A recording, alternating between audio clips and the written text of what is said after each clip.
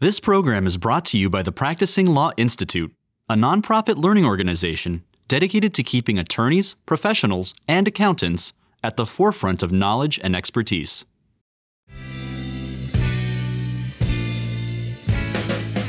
Hello and welcome to the inSecurities podcast, keeping it fresh and staying wonky on the latest securities, regulatory, and enforcement developments with a practitioner's perspective on the stories you should be following. As always, I'm Chris Eckimoff, and I'm here with my co-host, Kurt Wolf. Good to be with you again, Chris. We've strung together quite a few episodes in a row here where it's Kurt and Chris. I like this trend. I was going to say it was an eventful week here in the inSecurities space. A once-in-a-year kind of event came and went, and for those folks listening out there, it may surprise you. This is not some Supreme Court decision. This is not some large SEC case. This is the almost annual matchup between the Richmond Spiders and the St. Bonaventure Bonnies in Division I basketball with the NCAA. Kurt, I know you were at the game. I was happier than I was with the result as both our alma maters played each other. I went home very happy from that game. We haven't got the better of the Bonnies very often recently, so it was nice to get a home win. Continued undefeated run at home this year for the Spiders, so watch out. The Spiders are nothing to mess with. A little bit unfortunate I didn't see you and the kids on the Jumbotron watching the feed up here in Western New York. But maybe next time, they'll dance enough for a free pizza or whatever comes along there. I'll tell them they need to work on their moves. Anyway, but it's good to be back with you again. I'm actually recording in the middle of a storm that has me in an alternate location. That's right. So apologies, listeners, if my quality isn't as good as usual, or if it is as good as usual. I guess that depends on your perspective. But wanted to make sure we got this one in because we are continuing a run of really good guests in addition to you and I being on the mics here in the virtual recording studio. Today, we are excited to have on the program Martha Legg Miller. And Chris, you usually do the honors, so why don't you give us a little bit of background? I'd be shocked if any of our regular listenership doesn't know Martha, but we'll do the back and forth here for those who may not. Martha Legg Miller is the Vice President of Public Policy and Regulatory Strategy at Fidelity Investments. Martha leads a team within the Corporate Affairs Department that is focused on aligning Fidelity's solutions for customers and clients with the legal and regulatory frameworks to achieve them.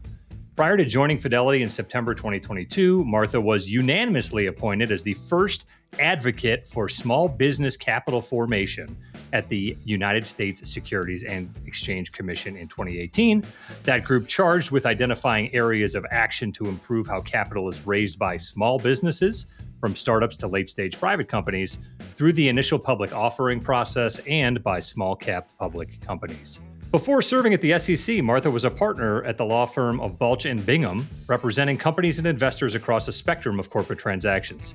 She holds bachelor's degrees in cognitive neuroscience and communication studies from Vanderbilt University and a Juris Doctorate degree from the Georgetown University Law Center. Martha, your academic clout may be the least impressive part of your very impressive bio, but we're glad to have you. Welcome to inSecurities.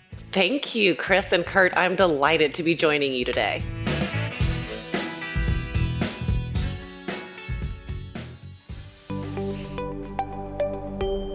This is definitely our first specialist in cognitive neuroscience who has joined the podcast. We may do a little bit of unpacking on that as we get through some of our topics today. Sounds good. I'm looking forward to it. Yeah, I'm a little intimidated by that fact. I'm afraid maybe you know what I'm going to say before I do, but we'll just see how the recording goes. All right. So for our listeners out there, I want to just set a baseline. Martha, as we mentioned, you were the director of the Office of the Advocate for Small Business Capital Formation while you were at the SEC. High level, what is the office? What does the office do? What is the mission? Absolutely. Delighted to get a chance to talk about the office that I left almost 2 years ago, coming up this spring. The office was created by Congress at the very end of the Obama administration to elevate the voices of entrepreneurs and their investors who are growing companies using our capital markets. Capital formation had developed a little bit of a reputation in the years preceding that as the forgotten third leg, so to speak, of the SEC's tripartite mission. And so Congress decided to give the office a superpower of sorts, which was reporting to the entire commission, which no one else does outside of the inspector general, including the investor advocate. So it's this really fascinating new beast that Congress charged the SEC with standing up. Hill insiders told me that apparently the office started out with the shorter title of just advocate for capital formation. But as I think you know well, covering DC and the SEC, Congress likes to add words to add votes for bills. And so they tacked small business onto the title of the bill. And that made it just sound fantastic, apparently, to the members of Congress. And it sailed through, but they kept the IPO pipeline and small cap companies in scope.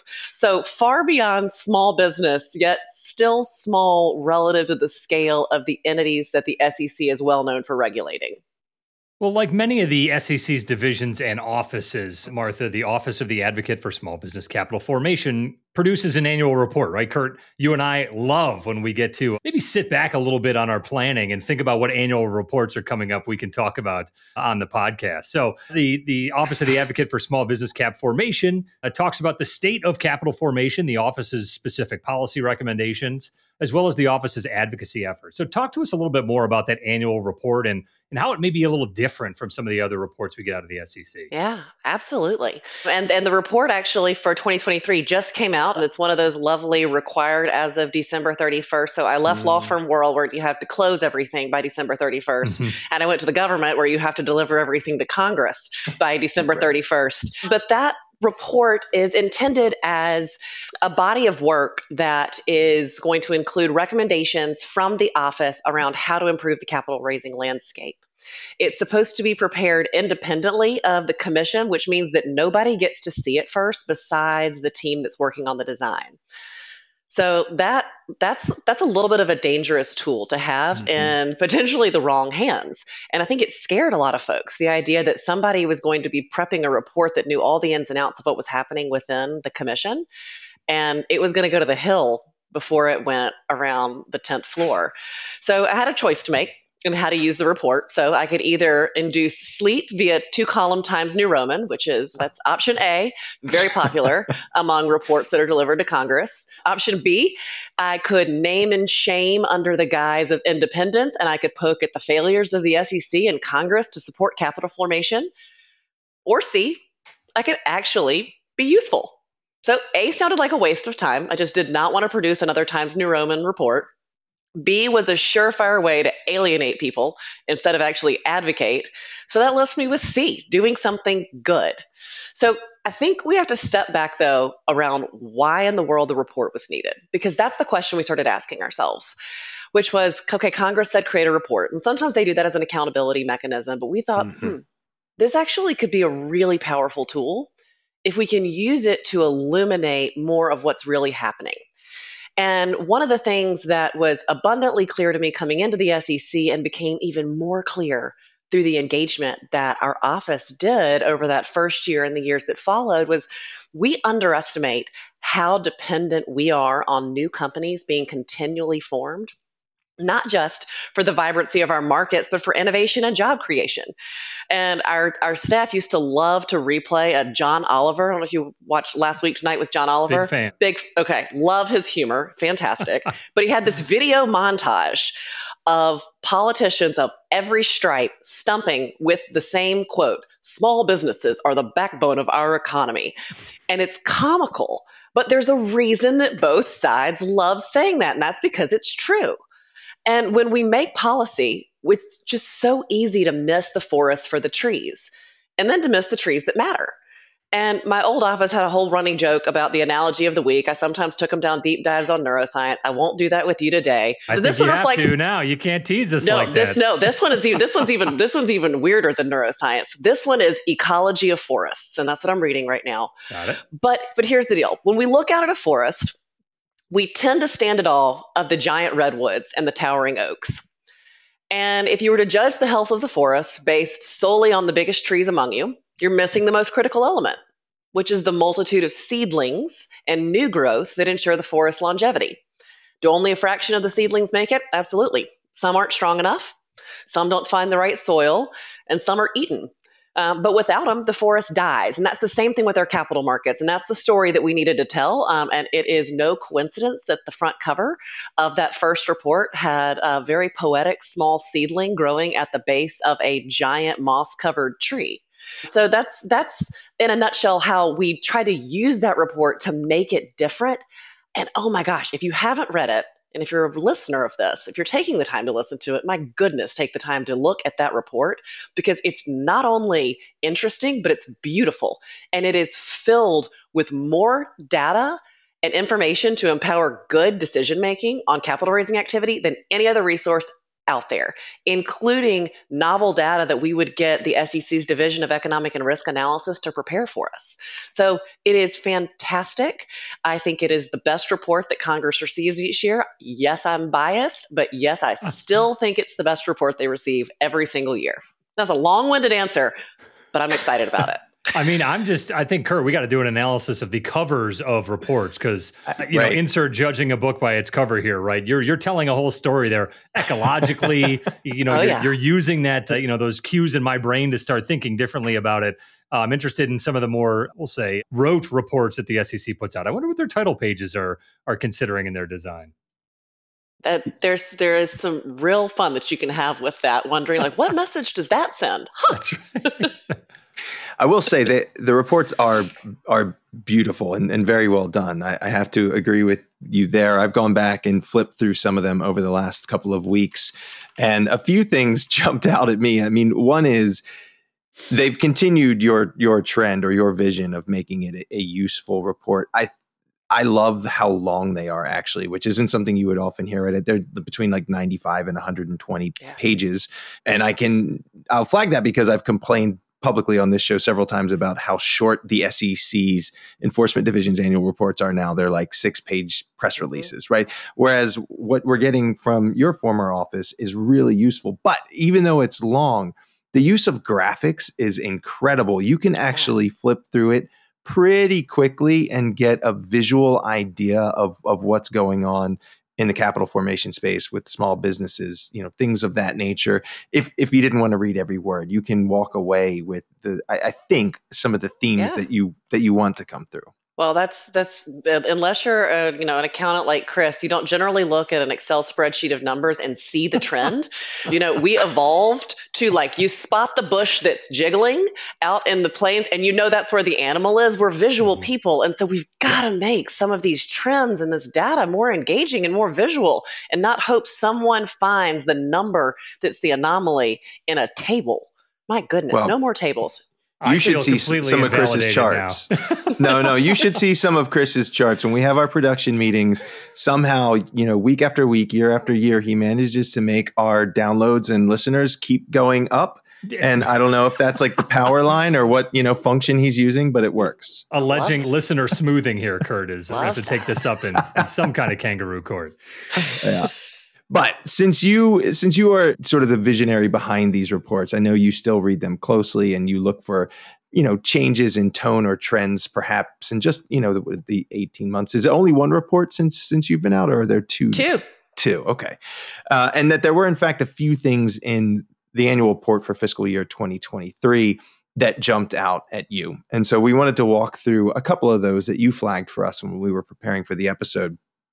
So the first was, according to the report, 90% of new businesses need capital at the start, right? Not everybody has a war chest and they're just off to the races. When we think about sources of capital, and those could be loans, those could be seed capital, those could be private placements, it could be angel investors, whatever it may be. There has been a significant drop in volume or in deal volume across the board. So I guess I'm wondering what factors are leading to this drop in deal activity? And do you think there's going to be any knock-on effects for the IPO pipeline or for innovation generally among businesses? What might it mean for job growth? Yeah, absolutely. I mean, you hit on it with the war chest comment. It is the exception, not the rule, that a company and its founders don't need external funds to start and grow a business. I mean, 9 out of 10 businesses need an external infusion of capital to create something meaningful. And the interest rate And inflation and geopolitical environment and a whole lot of different factors have really hurt businesses of all sizes, even those without capital raising needs. So I'm going to keep this forest analogy going for you guys. Okay. So if we're thinking about this seed, then angel, and then venture, and then exit ecosystem, what we're looking at and some of these downstream numbers and showing this precipitous decline in earlier stage capital raising is something that we saw happening about a year and a half to 2 years ago. And it's really the downstream symptoms of a lot of upstream challenges in the market. So, with very few exceptions, secondary market liquidity is quite limited in the private markets, which means that investors in private companies are locking their capital up until that company exits. In other words, it's acquired by somebody else, or it goes public, or that company winds up drifting off into what VCs love to call zombie land, and winds up just written off. And so the funds that are in the private market are highly recycled, and returns from successful exits flow back up from those funds. They get paid back out to the LPs, and then those LPs reallocate it to new funds. They might go back and form a new fund with that same GP, or they might go put it towards something else.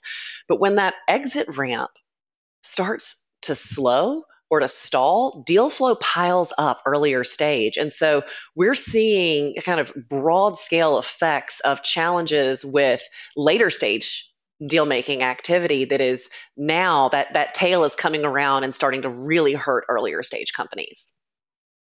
Yeah, you mentioned this sort of progression or growth from seed to angel to venture to exit. And it's another thing that was flagged in the report.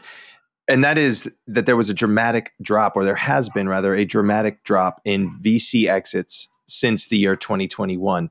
According to the report, US VC exit value declined 90% year over year in 2022.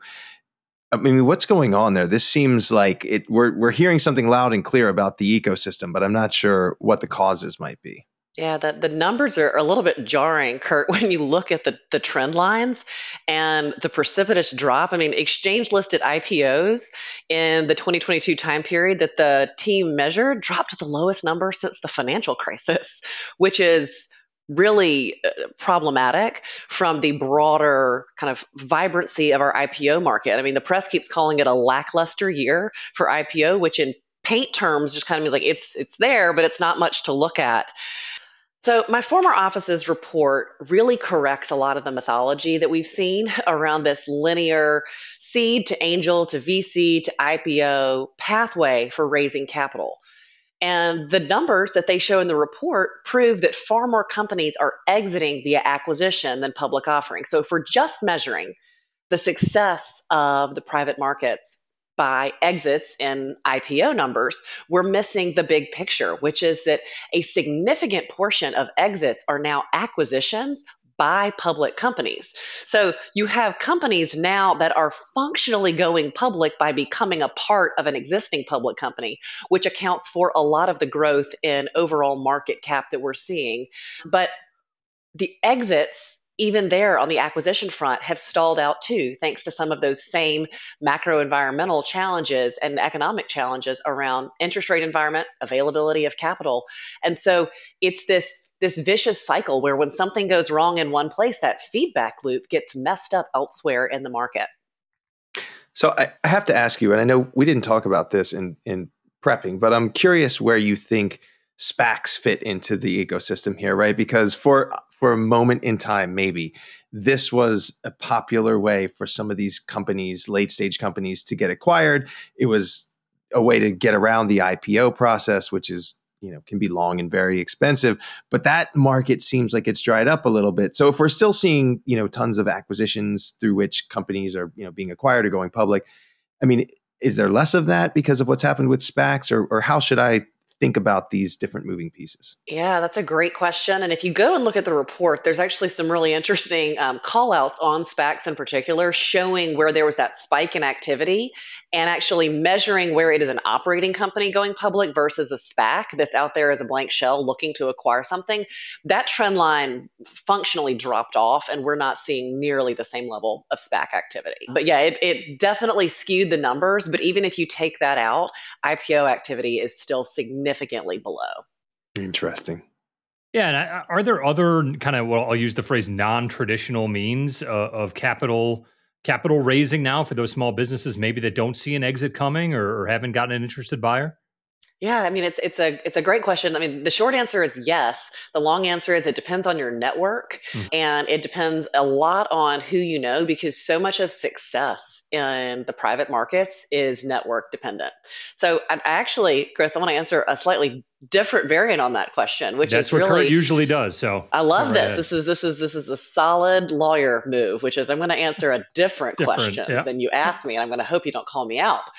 So before you start looking for capital, you've got to know the lingo and the basics of capital raising regulation, and you got to know what the rules are. And you've hyped on this podcast and had fantastic guests that have talked about investor.gov. But there is another resource that I have not heard hyped on this podcast, but I want to Uh-oh. hear some more references built in the future, which is sec.gov/small business, which has a wealth of resources, including a glossary that we developed to cut through jargon that we started getting pulled aside by SEC staff in divisions saying they were using it during meetings or when reviewing rulemakings to understand the jargon that was being used by their other colleagues. That's how hard it is to speak the lingo of securities law. And I'm a big believer that lawyers and accountants play an incredibly valuable role in capital raising, but it should be for the value additive work, not for the fundamentals. And so equally as critical to where you go look for the money is knowing the language of how people talk about money, what those terms mean. What is somebody talking about with a preferred return? What do they mean when they're talking about a down round?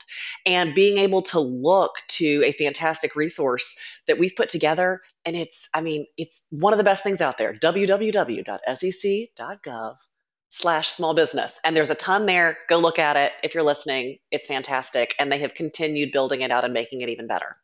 Well, Kurt, I We think can our listenership's going to plummet now that everyone knows where to go to get the answers instead of listening to us talk about our acronyms. right. There's a reason we haven't mentioned it, right? No, I think we Gatekeeping, know. come on. Yeah, great. I think we know some folks that can maybe slide that into the show notes just to make sure folks know where to go. Excellent. Well, Martha, you talked a little bit about the IPO pipeline earlier in our discussion. Is that a trend that's influenced by the costs of going public and then therefore the costs of being a public company? That's something we hear about almost constantly from the financial media about the costs of going public. Yeah, the report highlighted a jaw-dropping statistic, and it's one that I hadn't seen until reading the report, which was that total compliance costs for a medium-sized public company now range from between 2 and just over 6% of market cap. And a lot of those are fixed costs, which cuts into valuable capital. So yeah, it's not inconsequential. Now there's a debate to be had about whether or not the investment that you make into all of those different compliance related functions creates value. And that's not one that I think I can debate both sides of that. But I think that when we're looking at the cost, particularly for smaller entities, it eats into an outsized portion of the money that they have for salaries, for research and development budget, and growth. I'm curious what you two think about it, though. Can I turn the table around and interview you two? What do you think about what's happening there? I'll give a short answer, Kurt, then you can give a longer one. Accountants and auditors, right, always take a lot of flack for the fees that are charged related to the requirements of being a public company. I see a lot more value being provided to the market based on that relationship than obviously any individual company that has to gripe about, the complying with GAAP or whatever framework they're with. So to me, it's not really about the ROI from the ownership group of a business going public. It's more, can this business be viewed in the market in a meaningful, comparable, consistent, and a way that provides some truth, right, to the numbers that are being presented. So I think the accountants on this one, Kurt, from a compliance perspective, have a little easier, right, in arguing for the costs that are incurred and how they can be viewed in the market. Yeah, I mean, look, so I don't do M&A work. I'm not a deals lawyer or a corporate transactional attorney. So I'm not in the trenches helping companies go public. But I do hear a lot about the costs of compliance, right? Whether that is a financial services firm that's trying to come to terms with some new rule or regulation that's been put in place, or public companies that are grappling with I think this, I don't know, ever changing, ever more challenging regulatory landscape, right? How do we pay for this and that? And I think back to like when we had Commissioner Ueda on a few episodes ago. Wow, it's been more than a few episodes now. But he talked a little bit about the overlapping nature of some of the new rules and regs that are coming out of the SEC and how maybe we need to think more holistically about how they interact with one another. So I have no doubt that paying for compliance eats up a meaningful percentage of companies' capital. Unfortunately, it's like a cost of doing business right now, but that doesn't mean that we shouldn't think about whether that is right sized. I want to put a pin in that overlapping requirements note. I want us to come back to that one, Kurt, because that's a fantastic point. Yeah, well, no, please run with it. I mean, my point is that we should be thinking about it, right? Instead of just saying, look, this is a cost of doing business. People complain about that with enforcement all the time on like this. They'll say, well, some of these big companies, they just think about, a $10 million charge as a cost of doing business. I can assure you, I don't have clients that think about it quite like that. But I don't know, maybe we shouldn't just accept that. If there is a better way to think about some of these overlapping requirements and what that means, particularly for smaller companies that are trying to just operate in this space. Yeah. I think it's looking at whether or not there is an overall net benefit and what that net benefit looks like. Because, most everything that's good, including building a company, costs money. Compliance costs money. That's a very, I think, worthwhile investment insofar as, to Chris, your point, it is driving at some sort of value, giving comparability and a tool to investors to understand and to be able to compare across companies and to get some sort of assurances that those numbers have some backing and somebody else has looked at them. So there's, I can go with both sides of this argument, but I do think that disproportionately some of the smaller cap companies struggle given the fixed costs there. And we heard it time and time again while I was at the SEC. Yeah, I know. It's easy, right, to ask Kurt and I as practitioners in the space. We're going to be biased towards one answer or another. I'm here recording in my basement, and Kurt, you said you had to make a move today during the storm. You're currently recording live from your Ferrari. So a lot of the compliance costs and things may come into play. For our biases. You got to keep the oil changed in the Ferrari, of course. Just the cost of driving. You used to measure my value in 0.1 hour increments. I can appreciate that argument. And I do believe very much so in the value that the JDs and the CPAs bring to the table, just in moderation. Right. I'm sure you missed those 0.1 days. They're as good as you remember them. That's right. All right. One more topic on the annual report, and then we're going to shift gears a little bit. I mean, we've been talking about how the report is really good for spotting trends, but an element of that I think is a little bit backward looking, right? Like what's happened over the last year or the last couple of years. There's a big chunk of the report that I think is very much forward looking, and that is policy recommendations, the things that the office would recommend to, folks on the Hill or folks on the 10th floor in terms of the types of rules or regs or guidance that need to be coming out. In the most recent edition of the annual report, the policy recommendations included things like access to educational resources, changes to rules governing private offerings, and supporting emerging fund managers. So I wonder, what are some of the challenges that you or the office face when you're trying to get through some of these policy ideas, or when you're trying to drive a new initiative and get maybe someone on the 10th floor to take an interest and maybe carry the water in some cases? Yeah, so I think there's some real beauty in the recommendations coming after such voluminous data, because every single one of those recommendations is footnoted with a C infra note. I mean, which is a lawyer's dream. The case has been built for why those recommendations make sense. I think one of the real challenges right now is that Chair Gensler's priorities are much more focused on market structure and market dynamics than they are on capital formation items.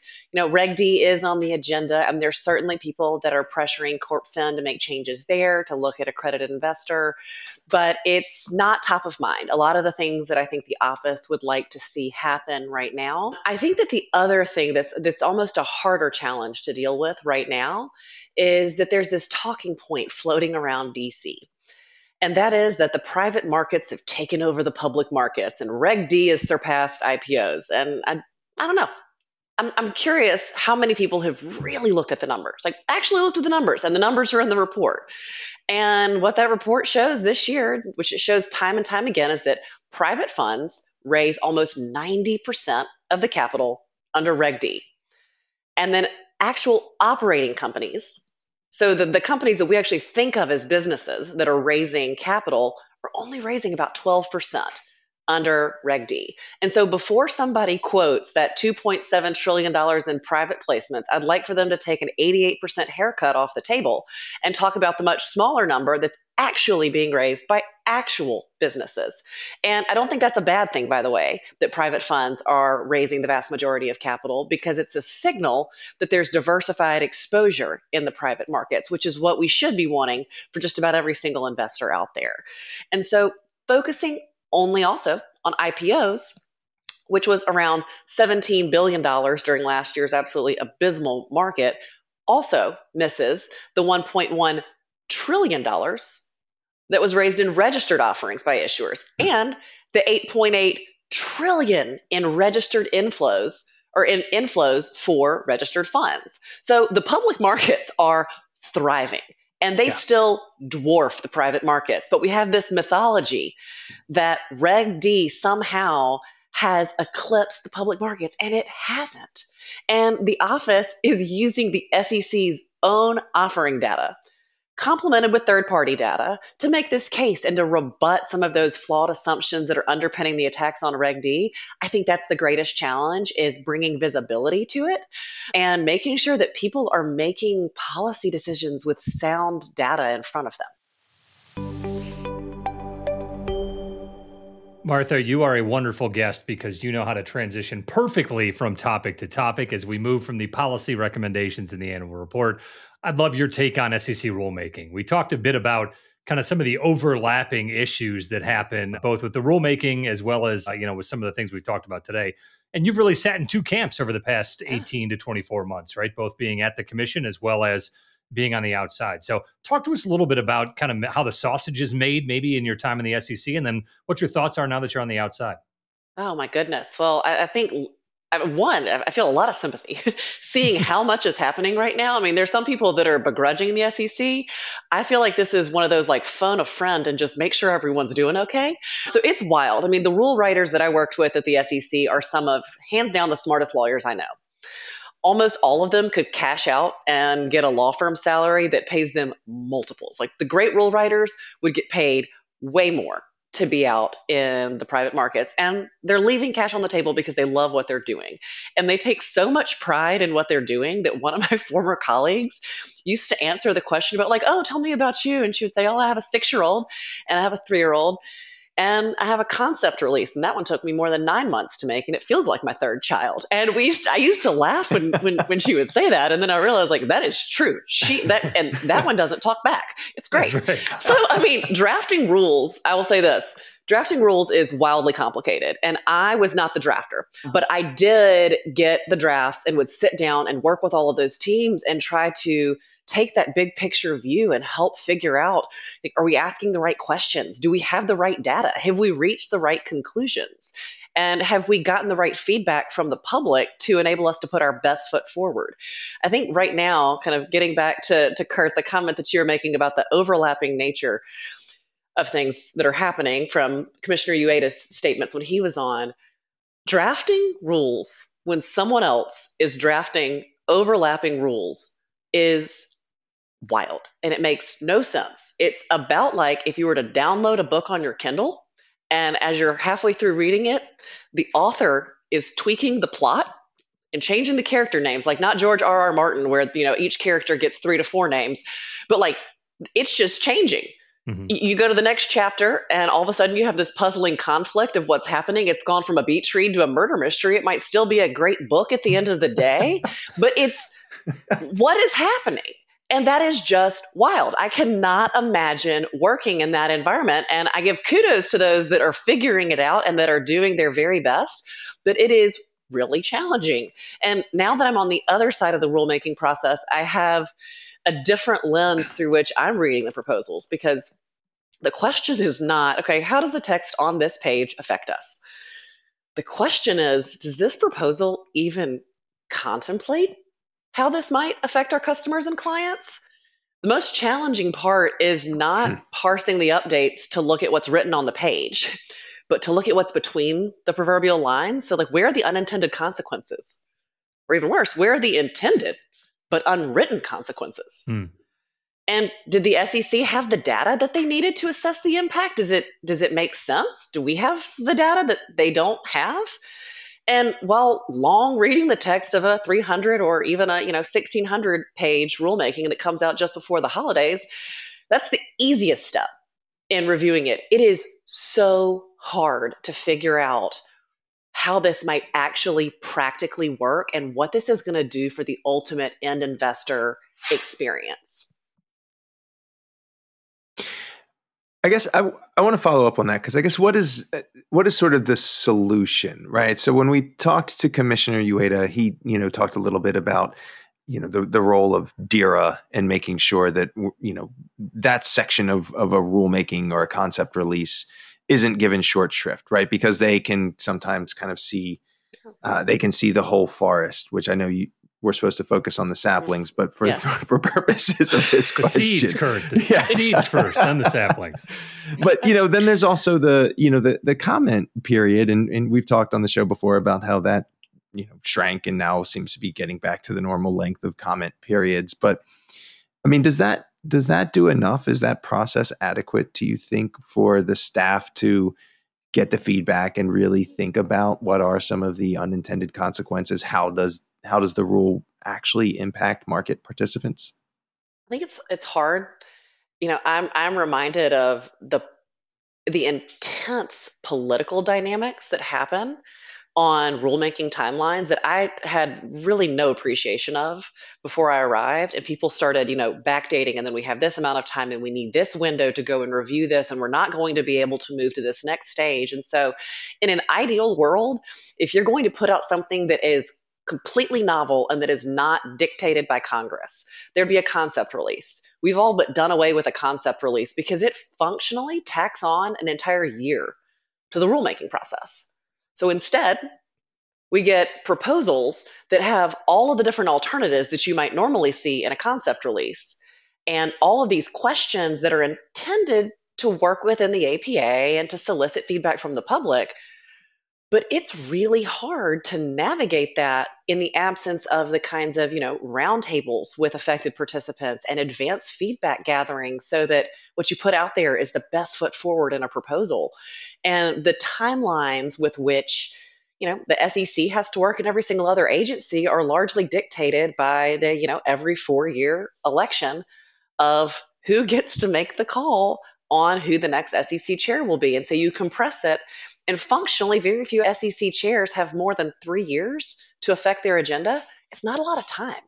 And so it's really an impracticality challenge of how do you actually tackle a robust agenda with such a limited amount of time, with somewhat, for lack of a better frame, the fixed costs of time that you have to build in. So shaving off the comment window, terrible idea. That's not one of the places where you need to save. Sounds like a fun one because you don't technically have to give more than 30 days, but you get terrible feedback as a result, and you get late feedback, but you still have to take it into consideration. So yeah, it's a mess. Shocking news breaking here. The government that we operate under is imperfect for a variety of different reasons. Takes. We'll be sure to put that at the top of the episode. Martha, we've talked about rulemaking on the podcast a lot, and you mentioned you have listened to a couple of our episodes. Thank you for being one of those listeners that get to juke the stats that I show Kurt in a beautiful graph. And Brett Redfern, Brett being the founder and CEO of the Panorama Financial Markets Advisory Group, as well as having previously served as the SEC's head of division in trading and markets, overlapping some of his time with you. We wanted to talk about that predictive data analytics rule proposal, which came out last summer. This rule, for those who haven't listened intently, we'd ask you to try. The rule would require broker-dealers and investment advisors to take steps to address potential conflicts of interest associated with their use of predictive data analytics, and to ensure that the firms are placing investors' interests ahead of their own. Both Brett and Professor Tierney count among the many critics of this proposal, and in fact, Brett cast doubt on the viability of the SEC approving this rule as proposed. Fidelity actually has filed a comment letter suggesting the SEC should withdraw this proposal. Martha, what do you think comes next in this saga of predictive data analytics? I'll say this. It's rare for Fidelity to say you have to withdraw it. We really try to play ball. I think the episode that you did with Brett was fantastic. I recommend to those listening, if you've made it this far in this episode, do go listen to Brett's. He had a great take on it, and he was the expert behind the scenes on Reg BI. I think, in my view, we have three forces that were converging into a single rule that made it just unworkable. So the first, Reg BI, finalized under Chairman Clayton's leadership while I was at the SEC, and I didn't work on Reg BI, but I was very familiar with the outcry at the time from the advocates that wanted to see a complete and really impractical elimination of conflicts by the SEC. And so it was all but inevitable that with a change in White House would be pressure to go and look back at Reg BI. Second thing is that the meme stock craze kicked off, and scrutiny on how and whether the SEC was going to rein that in was just incredibly tense at the time. And I'll never forget the morning after the GameStop first day of meteoric trading. I got a call from one of my advisory committee members who said, "Are you watching this? There's no fundamentals. There's just emojis. There's talk of chicken tenders. What is happening?" And I was sitting there thinking, like, emojis, chicken tenders, GameStop. I have a lot that I need to catch up on. But it was wild. And something needed to happen, and there was just pressure to do something. And I think the third thing is artificial intelligence. It's not new, but we're really a year into a hype cycle that's got everyone's attention. And the SEC has reputational scars from failing to stop Bernie Madoff. And so they are trying to get ahead now of how bad actors could misuse AI because they can't afford to miss it. And so every single expert that I have talked to thinks that the SEC needs to either repropose or withdraw this rule because there is no viable path to finalize it based on the contents of what's in the proposal and then what's in the comment file. And so when you combine the three forces of Reg BI, meme stocks, and AI, you've got a car collision that's functionally like the car is totaled on the side of the road. It is not fixable. Maybe there's some salvage parts for scrap, maybe, but it really has to be completely retooled to be something that actually works and doesn't harm investors in the process. Yeah, it's going to be hard to just forget it altogether, though. Maybe they have to repropose, but that's like a talking points trifecta right there. Yeah. If you just think about the issues at play that you've flagged. Yeah. I want to hit one more rulemaking proposal while we've got you. This one dates back to your time at the commission, and that is the Climate Risk Disclosure Rule, which was released in March 2022. Quickly, the proposed rule changes would require companies to include certain climate-related disclosures in their SEC filings. The information would include climate-related risks that have a material impact on their business, results of operations, or financial conditions, as well as certain climate-related financial statement metrics in a note to their audited financial statements. A lot of people expected this rule to be done by now. It's been floating around for a very long time, and we keep hearing rumors like, well, it's going to be this quarter, it's going to be next quarter, it's going to be whenever it's going to be, and it hasn't happened yet. So I guess I wonder, do you have a sense of how this is going to play out? When are we going to get a final rule? What's it going to look like? I mean, what are your thoughts on the climate risk disclosure rule? Having seen just how fraught with debate it was getting the proposal drafted and just how much negotiation, I mean, my office was fiercely negotiating to make sure that there were, delayed and scaled compliance obligations for smaller companies. I know how much that was a challenge. Getting it to a final state is even harder. Chair Gensler knows that he does not have a chance at Commissioner's Purse or UETA voting. And he can't put this final rule on the calendar without a guaranteed support from Commissioners Crenshaw and Lizargo. He can't. And SEC staff and the writers and general counsel's office are all still a little bit scarred from the conflicts mineral rule overturn after the 2016 elections using the Congressional Review Act.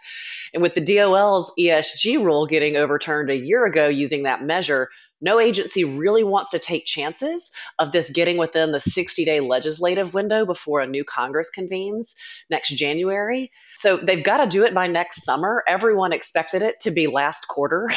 I think we are getting close to that window where we will see something. It will come out. The question is, what happens to Scope 3 and where do they get comfortable? Well, Martha, I know that we could talk to you about all of the issues around small business capital formation, about the policies that you're thinking about and considering at Fidelity, about the cognitive neuroscience and communications background that you've got at a pretty prestigious institute at Vanderbilt. So I'm not going to be able to predict when, but I can probably say we're going to have you back on to explore some, if not all of those ideas on future episodes of the podcast. It would be a delight. I think we're going to have to book a little bit more time than we did for today. We've got a little bit too much that we could cover. It's going to be like an 8-hour deposition. We're going to get it all together. So, Martha, thank you so much for joining us, and we look forward to more of these things we've talked about developing in the market and getting your take in the future. Hey, thank you both. This is a wonderful podcast, and I'm honored to have joined you today. Thanks for joining us for this episode of the inSecurities podcast. And a special thanks to our guest, Martha Legg Miller of Fidelity Investments. We always love to hear from you, our listeners.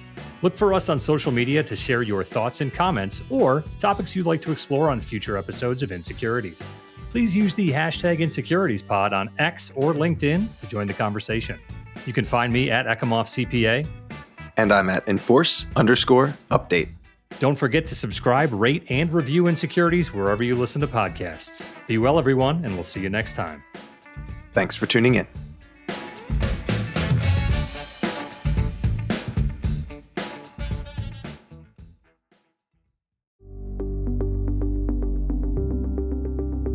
Thanks for listening to inSecurities, a podcast from PLI, the Practicing Law Institute.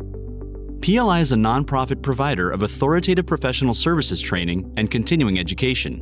In an increasingly complex business environment where intricate corporate structures reign, inSecurities can help you make sense of it all. A special thanks goes to the producer of inSecurities, Daniel Peinitz, as well as hosts Chris Ecomoff and Kurt Wolf. For more information about PLI's SEC Institute, or to view hundreds of hours of fresh and relevant on-demand programming covering changes within the security sector, visit pli.edu/membership and sign up for a privileged membership. These recorded materials are designed for educational purposes only. This podcast does not constitute legal, audit, tax, consulting, business, financial, investment, or other professional advice, and it does not create an attorney-client relationship. Please consult a qualified professional advisor before taking any action based on the information herein. Furthermore, the views and opinions expressed in this podcast are solely those of the individual participants. These views are not the views of the hosts or their employers. Users of this podcast may save and use the podcast only for personal or other non-commercial educational purposes. No other use, including without limitation, reproduction, retransmission, or editing of this podcast may be made without the prior written permission from PLI.